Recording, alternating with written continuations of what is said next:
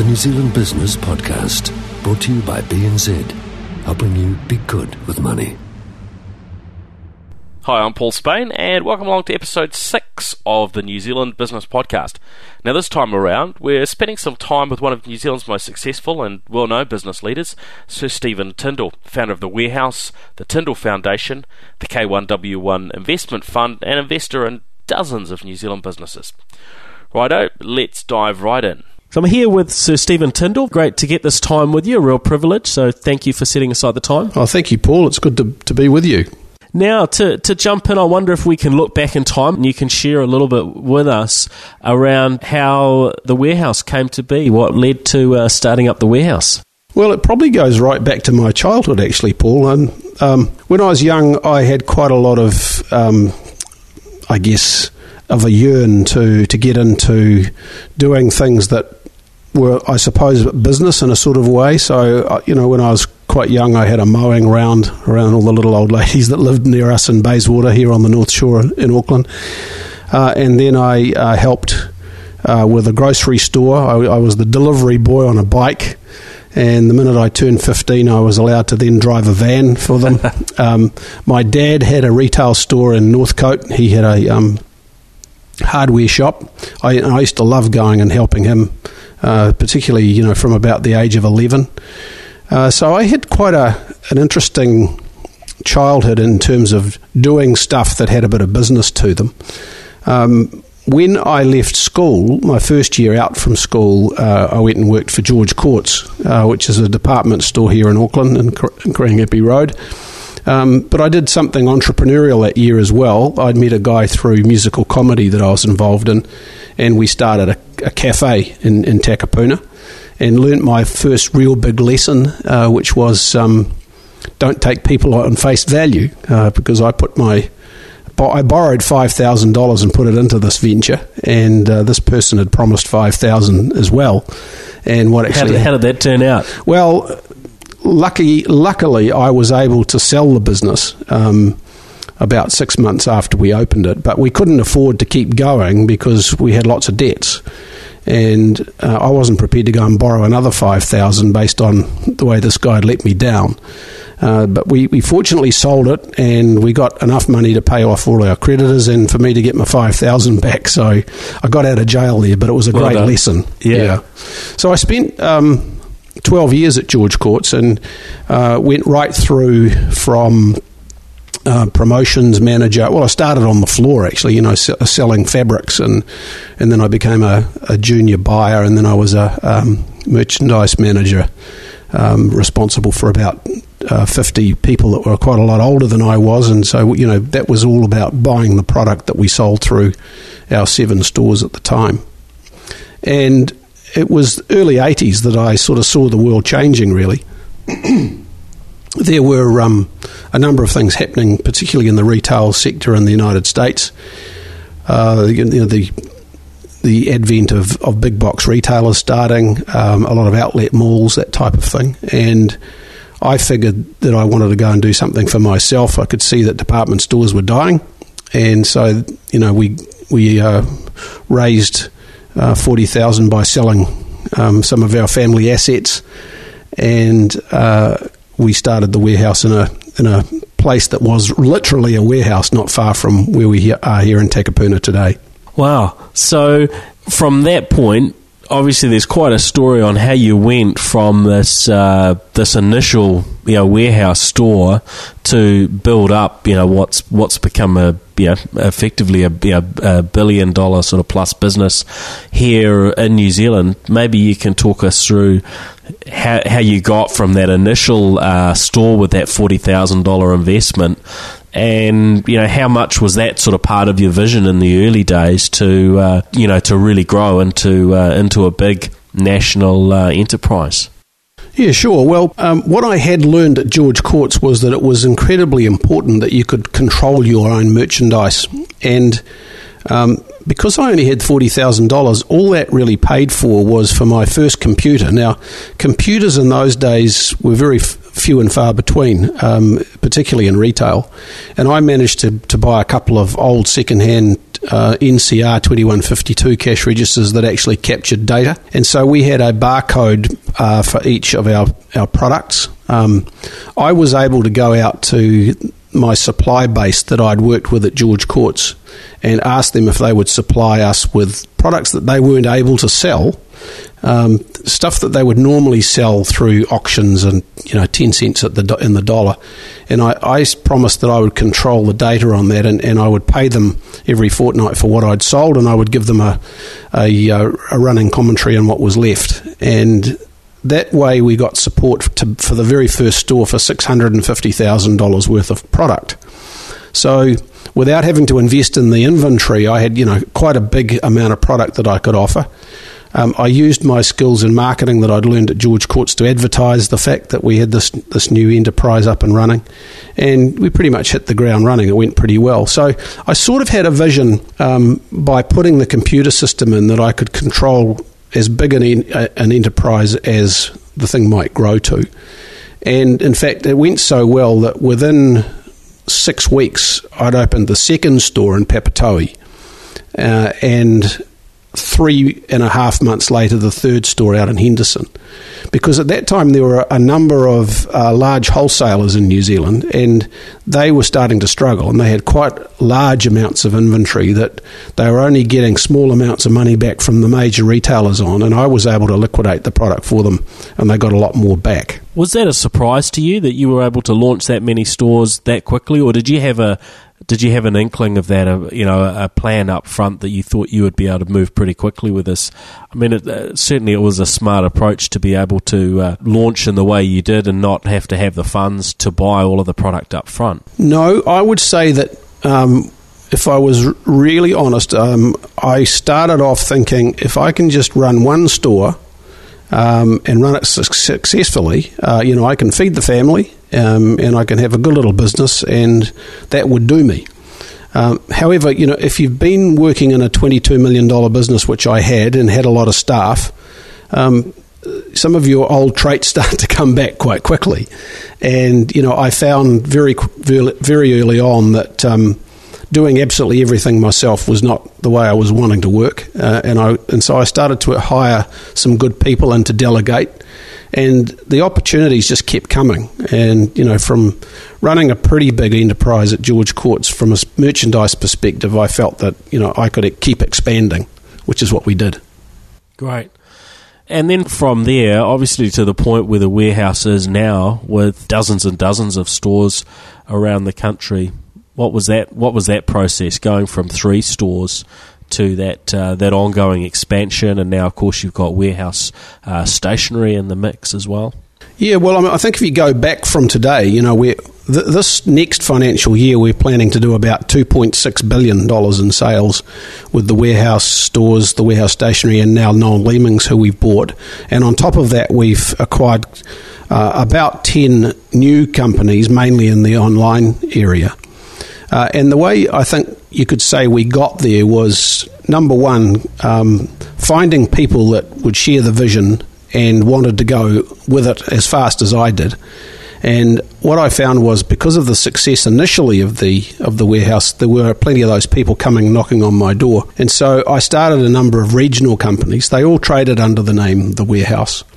But we typically had a 25% shareholder running a region, another 25% shareholder working with me here in Auckland at HQ, and I owning 50% under the Auckland organisation. And that grew quite quickly. So, we went from 1982 when we started through till 1994, so 12 years, where we basically filled out most of the country, but in a way that is quite different from today. So a lot of the stores were not purpose-built. We would take over places like the Petone railway station and turn it into a warehouse, various buildings around the country. And as a result of that, and having very good people and, finding the right sort of merchandise that people really wanted, we grew very quickly. I might also add that we probably had a bit of luck early on too, because the government of the day was starting to realise that low labour rates in Asia we're helping a number of other countries to be able to give products to their citizens that they could afford. And so there was a breakdown in what we used to have, which was import licensing. And as products came off import licensing and they were given smaller tariffs, we were able to take advantage of that and be very nimble and be the first people on the market with products that I'd learnt to buy when I was at George Courts. And so it was very common for us to be able to launch a product at half the price that everyone else had it at. And we were quite bold in the amount of product we bought. I can remember, for example, banana lounges in the early days. I think I had something like 40 containers of those that I ordered because we were half the price of everyone else, and they just sold so quickly. So we went for the doctor on it, and it paid off. Did you find that having the ownership model that you discussed, did you find that sort of hindered you further on when you wanted to get to a point of view of listing and so on? Was that, I mean, obviously early on, some things that make sense may not make sense later on. Did that make it difficult? It didn't make it difficult, but it did lock the people who I'd partnered with in, and a number of those were people who I could see in the years to come were going to want to actually liquidate their assets. And so to me, after looking at a whole bunch of different ways of doing it, we chose the IPO route and we floated the company in 94. It wasn't a difficult thing, but it did free us up to be able to use the public's capital to free up some of the guys inside. Now, there was another real big reason for doing it, because in 1987, Kmart opened their first store in New Zealand in Henderson, and it happened to be their most successful store in Australasia. They did huge sales, and we were a fairly small, disparate type of operation in those days. And so between 87 and 94, I could see that we could have this massive hairy gorilla out of Melbourne, Australia, come in and basically eat our lunch. And I felt that if we were able to raise a reasonable amount of money from the New Zealand public, we could put the foot on the accelerator and head them off at the pass. And that's exactly what we did. Once we raised the money in 94, for the following year we opened 22 purpose-built stores around the country, which is a massive feat. I mean, I don't think we could actually do that today with the size of organisation we've got, but we did it. And that really set the warehouse on the really big growth path and enabled us to burn off, the big competitors from offshore. So, in terms of the arrangements that you had with the store owners, you'd worked something in initially in terms of how you would move them from that to being publicly owned. That's something you'd planned up front.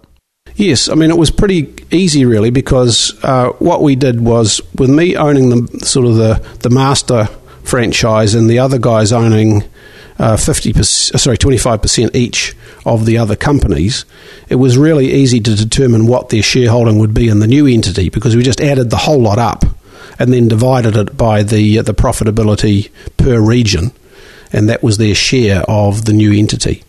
Great. And then once you had IPO'd, there's obviously considerable growth since that time.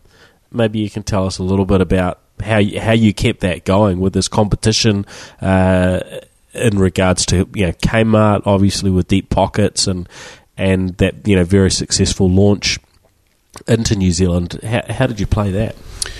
Well, what we did, I think, was listen to the customer. New Zealand was faltering during that period. We had good years and bad years, but we had something that was quite unique with the red sheds in those days. It was a basic concrete floor, pallet racking type operation, and we tried to keep things low cost. And I think in those days the public really related to that, because they could see that they were genuinely getting a bargain. The market's become quite a bit more sophisticated these days, and there's a lot more malls around and much more fancy stores, and you've seen a huge number of small retailers pile in from overseas, in particular Australia. But I think we listened very closely to the customers, and we opened up in new categories that people were asking for. We followed the big trends of offshore, and I think just because of our operational excellence, we managed to get an edge on our competition and to grow much faster than everyone else did. Now, talking about that operational excellence, everyone wants to be in that position, where they're getting things right, but what are the uniques that you've done in leading the warehouse to achieve that? Well, I've tried to incorporate the knowledge of the team as opposed to try and dictate. And, I've really been out of management for 10 years now. So I decided when I got to I started when I was just over 50, and after I'd been in the business for 20 years and we'd had, 20 years of exceptional growth, I've always believed that you need fresh blood and you need new ideas and new people. And as we continued to refresh the management team while I was running the company, we used the combined wisdom of everybody and their experience. And we mainly hired retailers, obviously, to actually keep growing the business. Since then, we've had our ups and downs. We had a crack at Australia, and we're very surprised that the Australians took us so seriously and put a massive amount of effort into doing what we'd done to Kmart in New Zealand, actually. And so we retreated from that and decided we'd just operate out in New Zealand. But we also saw overseas trends like stationery, and so started the warehouse stationery, and that business has grown to 60 stores today and a substantial business, 300 million. We're also watching the world trends, and you'd have to say the world trends at the moment are that retail stores across the globe are starting to reduce. You're seeing big box retailers starting to have lesser stores, sell some stores, reduce the size of their stores. You're seeing retail changing dramatically with what's happening with Amazon and a number of other online plays. And I think what's happened is that when I first started in retail, the power of retail was actually was with the supplier. When the warehouse was really hitting its straps in the sort of 90s to early 2000s, that power had gone to the retailer. We were big retailers could sort of dictate more to suppliers and get better prices out of them. Whereas when I was, at George Courts, it was the other way around. We were begging for product. And now the whole thing has shifted to the power of the consumer. And so, have a look at the people that are walking around every day with mobile devices and checking prices. And, we're enabling every one of our stores with Wi-Fi. And the software that's out there these days, people can make comparisons. They can buy online while they're looking in your stores. So we've got to be much sharper than we ever have been and combine online shopping with bricks and mortar shopping. And that's really the direction we're going in today. And is that something that you think you can succeed at? How far do you see the online e-commerce coming to in the picture? I mean, certainly when you look at the likes of Amazon, I mean, they just keep growing in leaps and bounds, sort of year to year.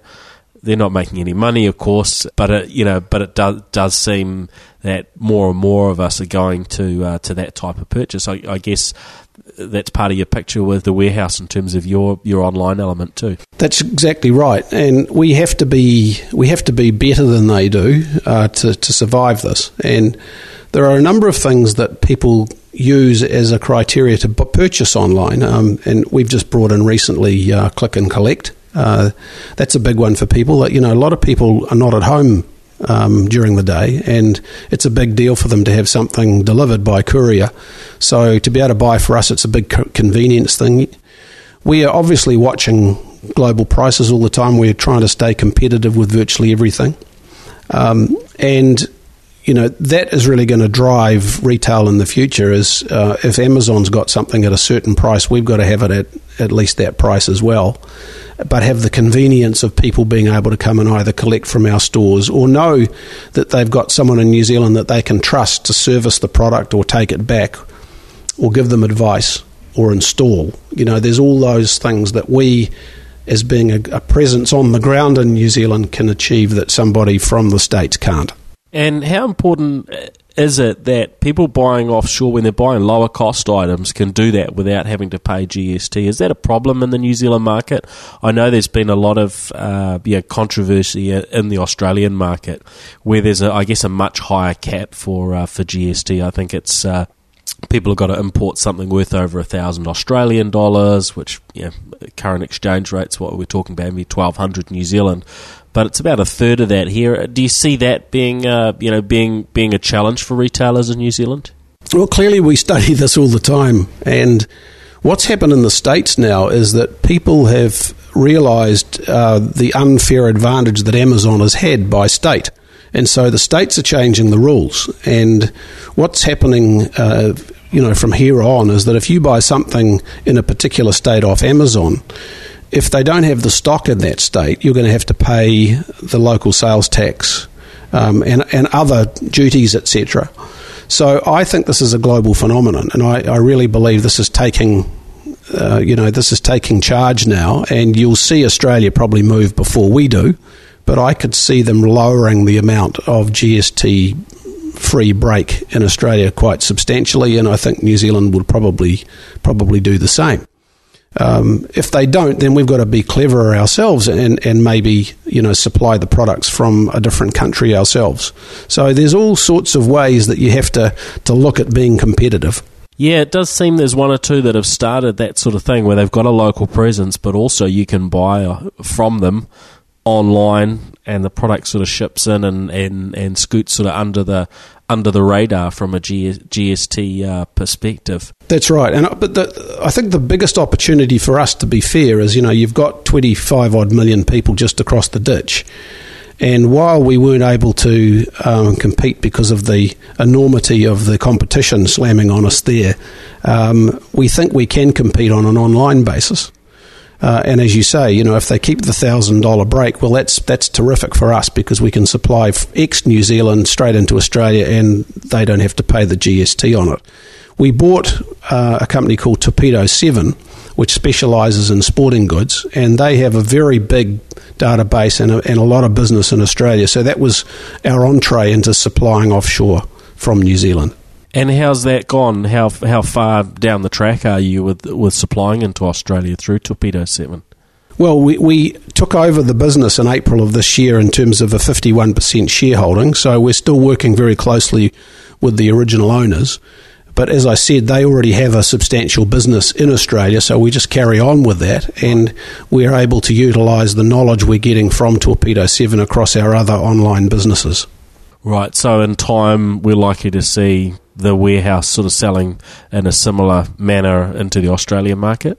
Yes, well, what happens is when you offer something online, you're actually offering it to everybody globally, and Sure. It's quite surprising when you have a look at some of the customers we've got in different countries all over the world where they actually buy from already, albeit that it's not huge volume. But as we learn from Torpedo 7, as we learn what customers want from us in Australia, we will obviously we'll leverage that. Okay. Oh, that's interesting. Now, I mean, looking at your experiences, through the journey with the warehouse, and there are obviously a number of other businesses that you've invested in over the years. You've got the Tindall Foundation, which I'd like to talk about as well. CARE, these various organisations.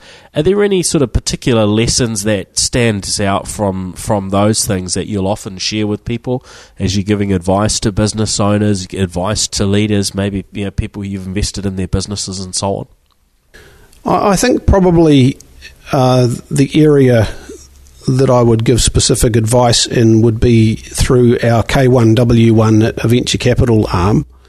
And if I sort of backtrack a little bit, I believe that New Zealand is an amazing place. I think it's one of the few places in the world that has just incredible freedom, marvellous landscapes, just a tremendous attitude towards people, and I like to think that we can keep getting better and better, and so I've sort of dedicated my life to reinvesting the money that comes from the dividends in the warehouse, which are all tax paid, back through two organisations. The first one is K1W1, and we've invested now in roughly 120 startup companies. And our criteria is that the business has to be started in New Zealand, the R&D has to be done in New Zealand, but they have to be globally facing. So we encourage young entrepreneurs to go and get out of New Zealand and sell their wares and their products and their technology. And as we learn from some companies, we can then pass that advice on to others. So probably a good example is the Kiwi Landing Pad in San Francisco that we've been a co-founder of. A lot of the companies we fund go up and basically camp in that building. They get their own desk and they use that as a stepping stone to the rest of the states. And then the other side of, as you mentioned, is the Tindall Foundation. So we've now given away around about $115 million in donations around New Zealand, and we're planning on giving a lot more.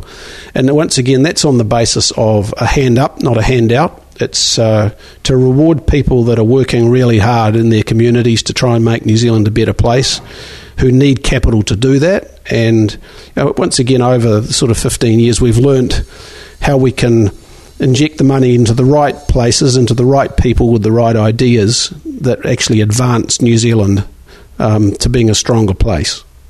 So, all in all, it's a real privilege to be able to have been able to grow a big business that does churn out a lot of dividends, and then be able to reinvest that back in the people of New Zealand.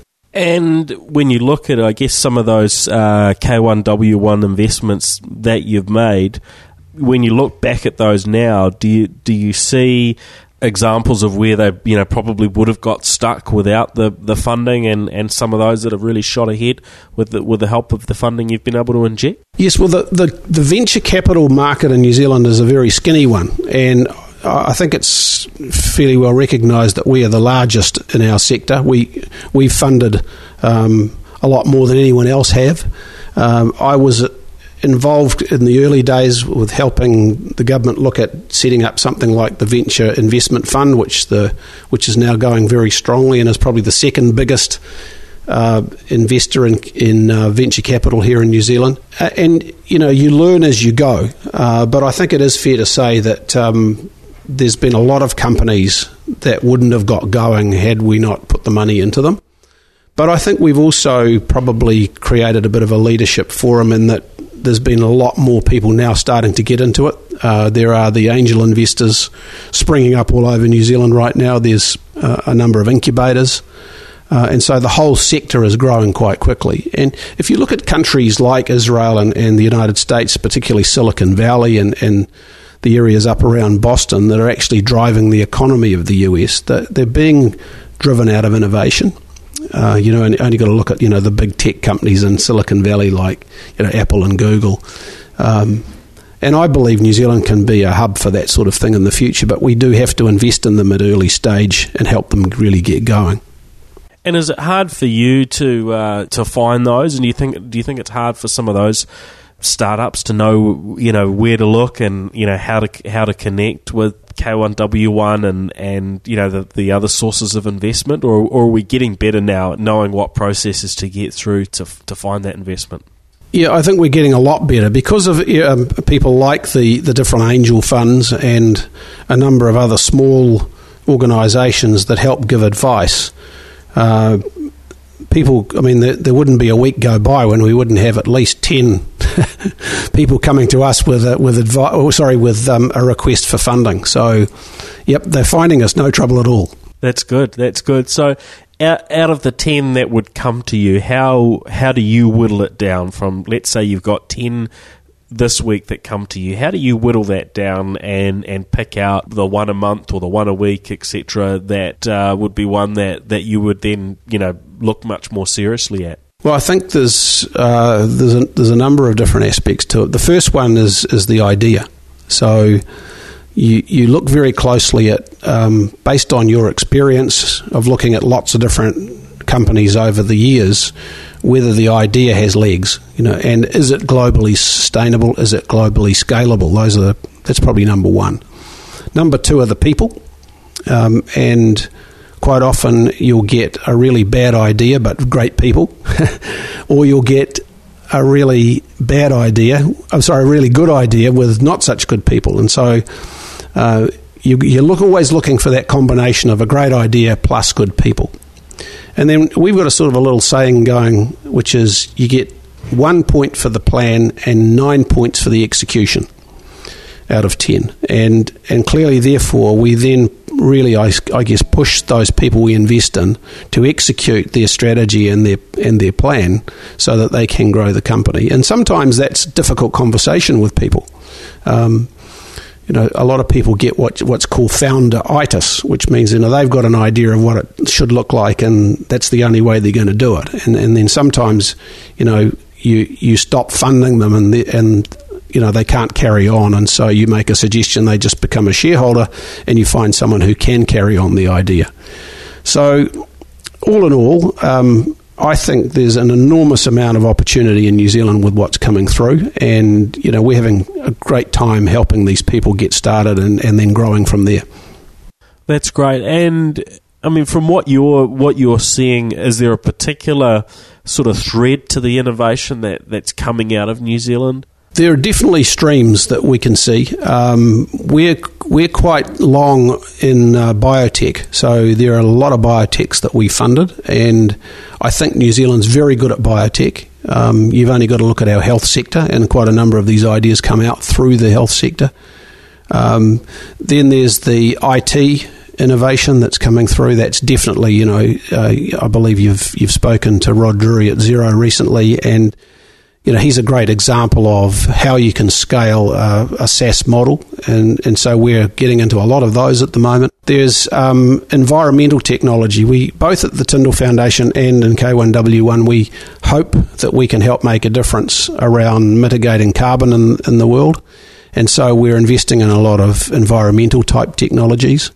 Those are the sort of main themes that we go for, but there are other things that come along that are, a bit more traditional that we also fund. Okay, great. So the Tindall Foundation, can you tell us a little bit about, how that came to be? I think my philanthropy roots began 26 years ago now. It was when I was at George Courts, actually. I met some people in the Philippines that we used to trade from, and then when I started the warehouse 31 years ago, I kept trading with them. And every time I went back to the Philippines and bought product, I realised that there was abject poverty there, and I thought there's got to be something we can do to help. And so we started an organisation called Ale Buhay in the local Tagalog language, which stands for Offering a Future. And initially we got into funding education. So when you go to the Philippines, there's lots of beggars on the streets, and most of them are little kids. And they don't go to school because the parents are so poor that the kids are there to sell things, and they even get involved in prostitution and that type of stuff. So we managed to find an order of nuns that were prepared to actually gather these kids up with their families, and we put money in to provide them with uniforms and books and stuff. Education there is free and provided by the government, but because the kids couldn't afford to go there, they weren't. So just through a combination of having the right people overseeing the project, and with such a big religious community there, they actually respected the nuns hugely and went along with the program. Ale Buhai's now educated over 30,000 people. And I went back for the 25th anniversary last year, and we had 1,700 come to an assembly. And most of those people were either doctors or lawyers or engineers or professionals who had come from very poor backgrounds. So that's where I got started. When we floated the warehouse in 94, clearly we manifested our wealth. So up until then, I really had only just taken wages on the basis of feeding the family, really, buying a new house, sure, but not really taking a lot of money out. All of a sudden, we had a public company that was generating a lot of dividends. And so my wife Margaret and I thought, well, we'd like to give back as much as we could. So we started the foundation so that a big chunk of those dividends would go back into the community, and that's what's happened. That's great. And so today, what are the sorts of organisations that the Tindall Foundation gets behind and supports? What sorts of things? Well, I think we tend to be quite innovative, and we get involved really with innovation across the board to try and look at new ways of solving some of society's issues. First of all, we support what we call our funding managers, which are people that are actually right there at the coalface every day, right across New Zealand, that are doing things to help their local communities in, for example, budgeting services, helping people to budget better, being there with emergency housing if it's required, the likes of Women's Refuge, all those types of organisations that are service-based but help people just every day. And then we look at sort of much bigger goals about how we can attack some of the areas that need a real helping hand. And one of those is youth unemployment. So we've put a lot of effort into that sector, and we've done it in conjunction with the health sector, because the health sector provides stable jobs, particularly the DHBs in the hospitals, and they're high-paying jobs. So we've created a pipeline from getting kids in schools to change their arts aspirations to science ones, showing them how they can go and get a job in a hospital, taking the parents with them so that the parents buy into the idea and don't force them out to work when they're 16. And we're now seeing that these kids are coming through, and those families are going to be transformed because the kid's going to be earning 60 or 70 grand a year instead of 15 or 20,000. Similarly, one of our philosophies is promoting generosity, and we've set up across the country organisations called community foundations, and over the years we've been able to get those to come to fruition, and there's about $160 million now being raised in various forms for these foundations, which are then using that capital, or the interest off the capital, to put back into their local communities. So, I would encourage anyone that's interested just to go on our website and have a look. We're many and varied in all the things that we get involved in, but there's just a couple of themes for you to get some understanding. That's great. I guess every leader, every business leader that has success usually has a few techniques and so on in terms of how they operate. Is there anything you can share with us around how you work? Do you get up early in the morning? Are there some particular Stephen Tindallisms that maybe you can share with us? Well, I used to get up very early in the morning. So the days of growing the warehouse, I would get up between 4 and 5. And get a lot of work done before I took the kids to school. So I've always been a family man. I've got 5 children. I've now got 4 granddaughters. And I've been hugely interested in my family. So I've tried to work outside school hours on that.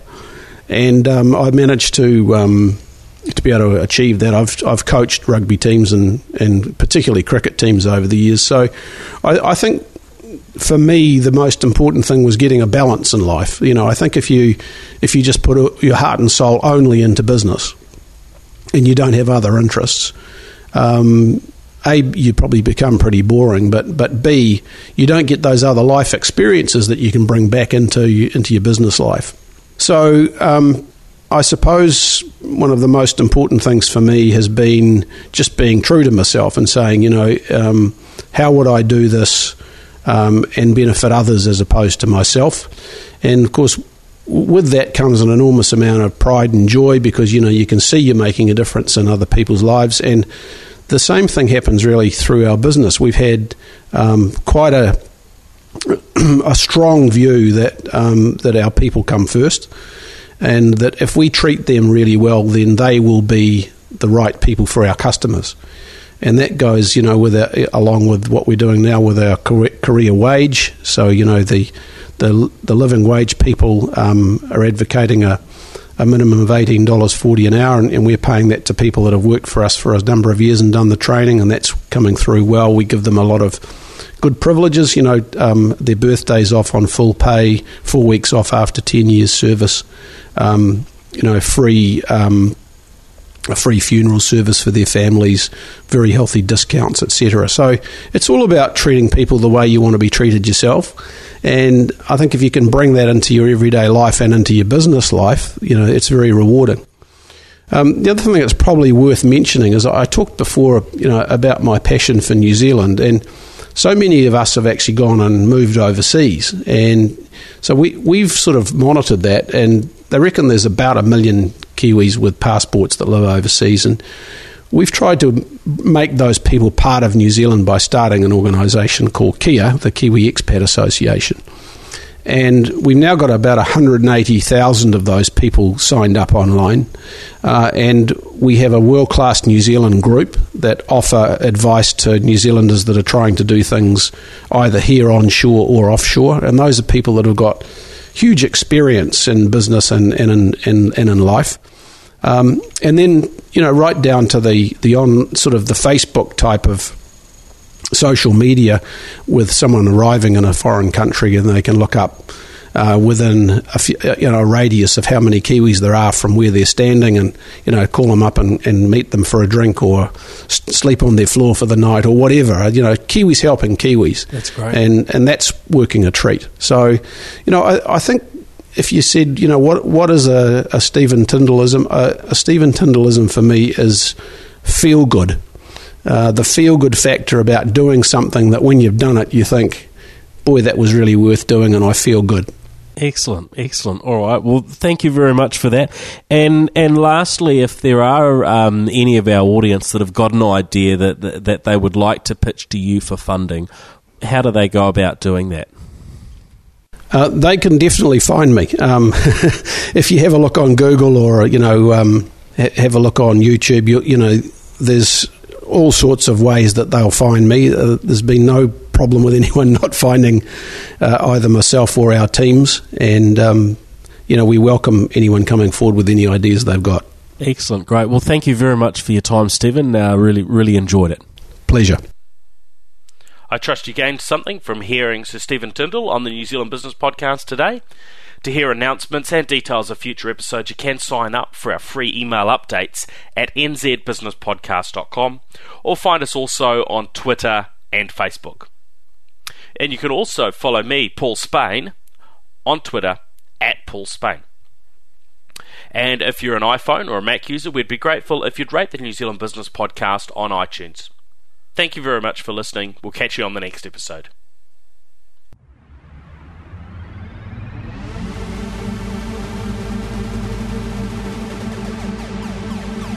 The New Zealand Business Podcast, brought to you by BNZ, helping you be good with money.